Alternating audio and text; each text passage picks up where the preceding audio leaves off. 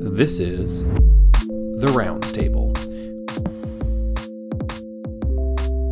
Welcome back, Rounds Table listeners. It feels like it's been a while, but I guess on your end, you just see 2 episodes coming out every month. Anyway, John and I are going to talk to you today about atrial fibrillation. John, jump in. What article are you discussing? All right. Well, first up, we're going to talk about the effect of 15 milligrams of edoxaban on clinical outcomes in 3 age strata in older patients with AFib. This was a pre-specified sub-analysis of the Elder Care AF randomized control trial. This was published in JAMA Cardiology, April 13th, 2022. Cool. What was the research question? They wanted to know, is very low dose edoxaban beneficial among patients 80 years of age or older for stroke prevention in those considered not candidates for standard dose oral anticoagulation because of high bleeding risk? Okay, and why did this catch your eye? Well, I mean, we're talking about AFib today because AFib is important. Like, AFib increases with age, but both age and AFib are independent risk factors for stroke. And clinicians often worry, well, like a full dose DOAC in an older patient who might be kind of frail, like what's their bleeding risk?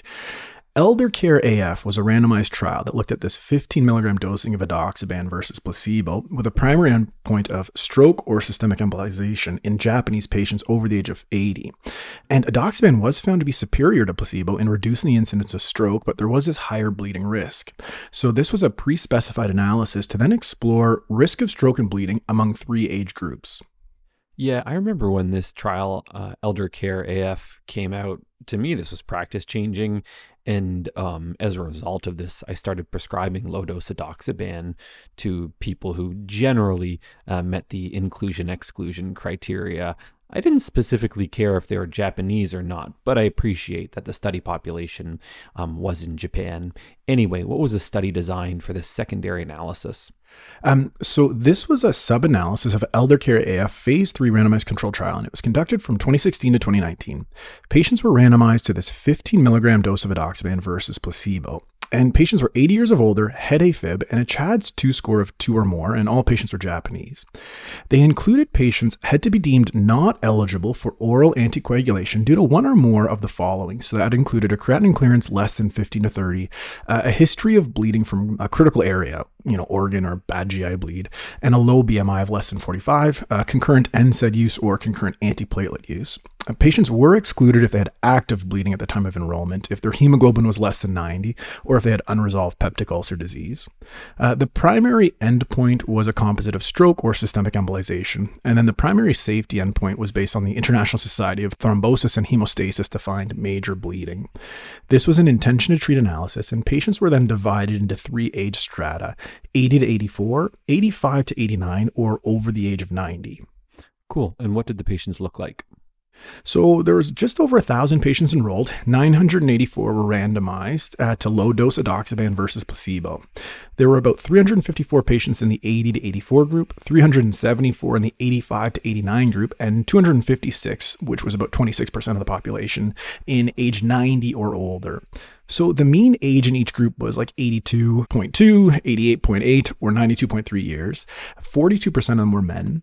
The has-bled score averaged to about like a moderate risk, like about 2 or so for all patients across age groups. And there were some differences amongst patients in the age group. So older patients were less likely to be male, had worse creatinine clearance, lower rates of hypertension and diabetes, and older patients had higher rates of CHF, dementia, and kind of a global frail status. And one thing that's kind of interesting is that like about a third of the patients had a fall in the prior year. And I mean, that's always one of the things I worry about. Like someone falls, smacks their head on the concrete. Okay, great. Now I've caused an intracranial bleed. Right. Yeah, I hear you. I mean, I know some data suggests that grandpa or grandma have to fall a lot of times in a given year for the risks to outweigh the benefits. But I have the same, I think, cognitive/recency bias because it's something we get paged about often on internal medicine. Anyway, what did they find overall here? Well, what they found was that the incidence of stroke was lower in the edoxaban group versus the placebo group, and there was no significant interaction with age. So in the placebo group, stroke occurred in about 4%, 7%, and 10% by those age groups. Whereas in the edoxaban group, stroke occurred in like 1%, 2.8% or 2.4% by age group. So a pretty impressive reduction in stroke. Now, when you look at that bleeding as the safety endpoint, there was a numerically higher rate of bleeding, both major and non-major bleeding in patients on the edoxaban group. So for example, in the placebo group, about one patient in the lowest age group versus, a couple of patients in the highest age group in placebo group had a bleed. Whereas in the edoxaban group, it was about 2% across the first two age strata and then about 6.5% in the highest age strata. And what was the main limitation after sort of reviewing this article from your vantage point, John? I think the outcome is pretty impressive. It is a single study, so whether or not we need to see this reproduced, I think it'd be hard to do this trial again in this patient population. But I don't know. I think overall it was pretty well done. Yeah, I agree. And it is incredibly impressive, the sample size that they achieved here. Very often, our older adults that we look after on the internal medicine ward are completely underrepresented in clinical trials. And here's a really nice exception to that. Anyway, what's a take-home point for you? The take-home is that low-dose edoxaban was associated with a lower risk of stroke, but a higher risk of bleeding across all age strata. Cool. And practice changing for you? I kind of like what you said already. I don't think we have any other data to help us with our clinical decisions. And so I think this can be really important when we're then dealing with an older patient with AFib. Again, might be nice to see this data reproduced, but for the time being, this could help inform some clinical decision making. Yeah, and perhaps I'm the early adopter and you're the more conservative of the two, because when I first saw this trial, I was like, yep, this is practice changing, and I'll be waiting a very long time for somebody to replicate it. But who knows who's right? Anyway, we're going to keep talking about atrial fibrillation. This study is hot off the press, published today on the day of recording, August 28, 2022, entitled Rivaroxaban in Rheumatic Heart Disease Associated Atrial Fibrillation, the Invictus randomized trial, which bears no resemblance to any of the words in the title. But anyway, New England was impressed. So I think this is an impressive study, and it's from McMaster, not too far from where I am.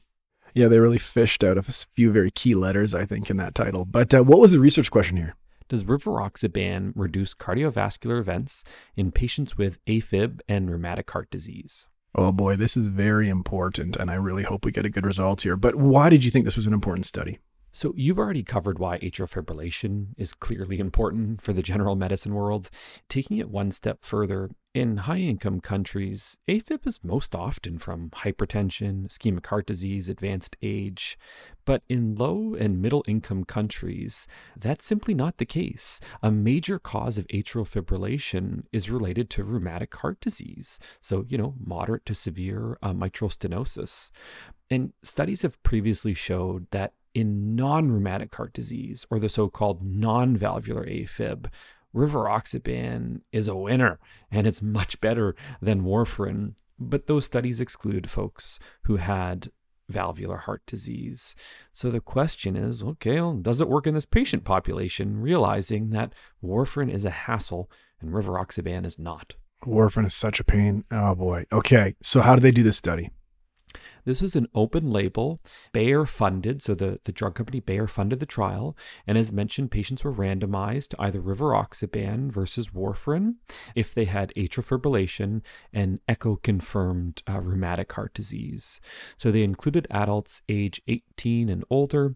They had to have rheumatic heart disease, so this was moderate or severe mitral valve stenosis. They had to have AFib, and then one of the following: a CHA2DS2-VASc score of 2 or higher, a left atrial spontaneous echo contrast being detected, a left atrial thrombus, or mitral valve stenosis not more than 2 centimeters squared in size.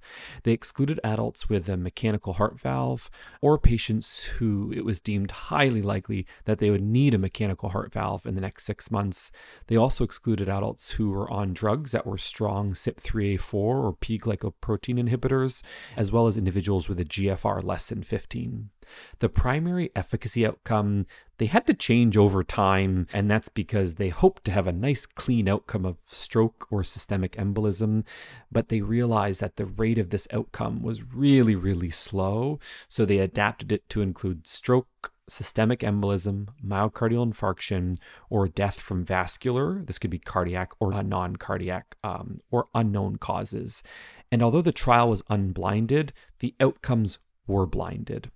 So as mentioned, this intervention was being randomized to Riva 20 milligrams or 15 milligrams, depending on your creatinine clearance, or dose-adjusted warfarin, and it was a non-inferiority study. All right. So what did the patients look like? So they enrolled 4,500 patients. Most were enrolled in Africa, Asia, Latin America. The mean age was 51, 72% were women. And moderate to severe mitral stenosis was present in over 80% of the included patients. Notably, only half of the patients had a CHA2DS2-VASc score of 2 or higher. And at the time of enrollment, half the patients were on warfarin. It's pretty fascinating because they check to see, what's their INR currently? And in 33% of patients had a therapeutic INR on the warfarin. And of course, after the study started, they had much closer monitoring of the INR. And I will note up front, it was sort of in therapeutic range approximately 60% of the time. Geez, that's a little humbling, eh? Even in a randomized controlled trial setting, you only get them therapeutic 60% of the time. Okay, what was the main result? Exactly. Don't be hard on yourself, John, if your patients only achieve 60%, okay? You're as good as a multi-million-dollar randomized trial. So I will note that the trial ended early based on an interim analysis. So specifically, they found that the primary composite outcome occurred in 8% per year in the rivaroxaban arm compared to 6% per year in the warfarin arm. Okay, and a higher rate of events is bad because remember, this was a composite of stroke, systemic embolism, death, etc. The obvious question whenever we have a trial that has a composite primary outcome is what drove the outcome? And in this case, it was primarily any hospitalization and death from any causes. So the two of those were much higher in the rivaroxaban group. And then they had some interesting secondary outcomes. So there was a higher incidence of death among patients randomized to rivaroxaban, no major difference in major bleeding. And if anything, it appeared as though the risk of bleeding was lower in the rivaroxaban arm. And then finally, more individuals in the rivaroxaban arm stopped the drug compared to warfarin. This is a bit of a bummer. Okay, well, what are the limitations of this study? So first, it's a composite outcome, and a composite outcome that they had to update over time. They had to update it over time for very understandable reasons. So, the average age of these participants was 51. It's unsurprising that very few patients had a stroke or a systemic embolism as a result of this. But whenever you have a composite outcome, especially when it's full of lots of different components that have different weighting, like death versus myocardial infarction, it gets really tricky to understand what's going on here and to explain it to patients. Also, because this was an unblinded trial, it's very, easy to rationalize that maybe the patients who got randomized to warfarin acted differently. They were monitored far more closely for their INR than individuals in the rivaroxaban arm. So even though the adherence, or I should really say, the time in the therapeutic range was 65% in the warfarin arm, maybe that was much higher in the rivaroxaban group. Maybe they just stopped taking it, for example. And I should note the most common reason given for stopping rivaroxaban were hospitalization for valve surgery or just the patient's decision to stop it. And did they report that at all and just kind of like compliance or whatever you want to call it for, taking the rivaroxaban consistently? Yeah, it's a great question. It's really hard to measure adherence both in trials and in real life. I think the most striking feature that suggests the adherence to rivaroxaban was much worse was just the plain fact that people were more likely to stop rivaroxaban than they were to stop warfarin. So I think that is probably the best metric we have to show, okay, there's probably pretty bad adherence here. But I didn't see data in the manuscript related to like pill counts, for example, or other things like that. Yeah. Okay. And I guess one other question is, maybe you can first tell us what you think the take-home point is, but do you think if this trial had been done in an older patient population where there would have been higher rates of stroke, if that would have been leaning more towards any rivaroxaban benefit signal, or is that too much skepticism? I think it's too hard to know, in all honesty. Like, the take-home point from this study is it appears as though rivaroxaban is bad for anyone with AFib due to mitral valve stenosis, but I would not say this is like the last and definitive study. I think first off, I think apixaban's better than rivaroxaban. So I'll be really interested to see a randomized trial of apixaban versus warfarin. But also, I think it'll be really crucial that I get it. We can't blind whether or not somebody's getting an INR checked versus not, and the frequency at which you take apixaban versus like warfarin, in a future study. But I think it'll be so crucial that the same level of adherence and follow-up occurs in both groups. So I think even if you're randomized to apixaban, you should really be following the patients just as closely as those in the warfarin arm. Because there's also a possibility that maybe because individuals who got warfarin had more touch points with the healthcare system, maybe there was just other knock-on benefits. Oh, we should screen you for this and this. Or, oh, while you're here, let me start you on a statin or Mike's favorite drug, an SGLT2 inhibitor. But of course, I'm speculating here. Yeah, that's true. And I mean, maybe you can make an argument that you could just check the INRs, like do a blinded trial, check the INRs in both groups, because you might even get a signal for whether they're taking the medication or not. But I don't know. Yeah, I like that a lot, John. Or even order the anti-10A levels. Like we wouldn't do that in real life because it's like expensive and blah, blah, blah. But at least that could answer, okay, is this an issue with therapeutic adherence? Is this an issue related to like interacting more with the healthcare system? Or is it a combination of, I'm in this trial, I'm on this drug, and they're monitoring me, I better keep taking this drug, as opposed to the rivaroxaban when they're like, no one's checking, whatever, I'll stop this. Okay, well, practice changing for you? Right now it's practice affirming. I certainly don't prescribe DOACs to adults who have atrial fibrillation related to mitral valve stenosis, but I'll be very curious to see what comes, in the future for other trials, perhaps related to apixaban. Yeah, I like that. I think, we still don't have the signal yet that we can start using DOACs. Patient, sorry, but you're stuck with the warfarin. Agreed. Anyway, John, what caught your eye when it comes to the good stuff? Well, in the news this week, Nazem Kadri, a former Leaf and soon-to-be Calgary Flame, he's the first person of Muslim faith to win the Stanley Cup. And there's a really great article and a bunch of pictures of him coming home to London, Ontario, and celebrating in his town and his childhood mosques. It's just a really great story. Yeah, that's awesome, especially considering all the adversity and like racism he experienced during the, Stanley Cup finals and the playoffs. So mine is less feel-goody type stuff and much more navel-gazing. So I think, as you know, John, my research team has created this tool called Journowl. Journowl is meant to be a resource for researchers to find what journal should I submit to? What on earth do they require me to include in my submission? And then we also have a cool section which is called rate a journal, RAJ, or rage for short. So if you want to rage on a journal to give them your feedback, and please, say nice things about the journals that don't create work for you. But anyway, John, check it out. Create an account. Yeah, Journal Now. I like it. JRNOWL. Yeah, it's free. And you're right. You could call it Journow. Maybe we should have. It's Journowl. We have a cute little owl that is our mascot. But anyway, I'll let you take a look at the link and we'll include it in the show notes. Perfect. Well, Mike, nice to talk to you this week. Until next time. Awesome. See you, John.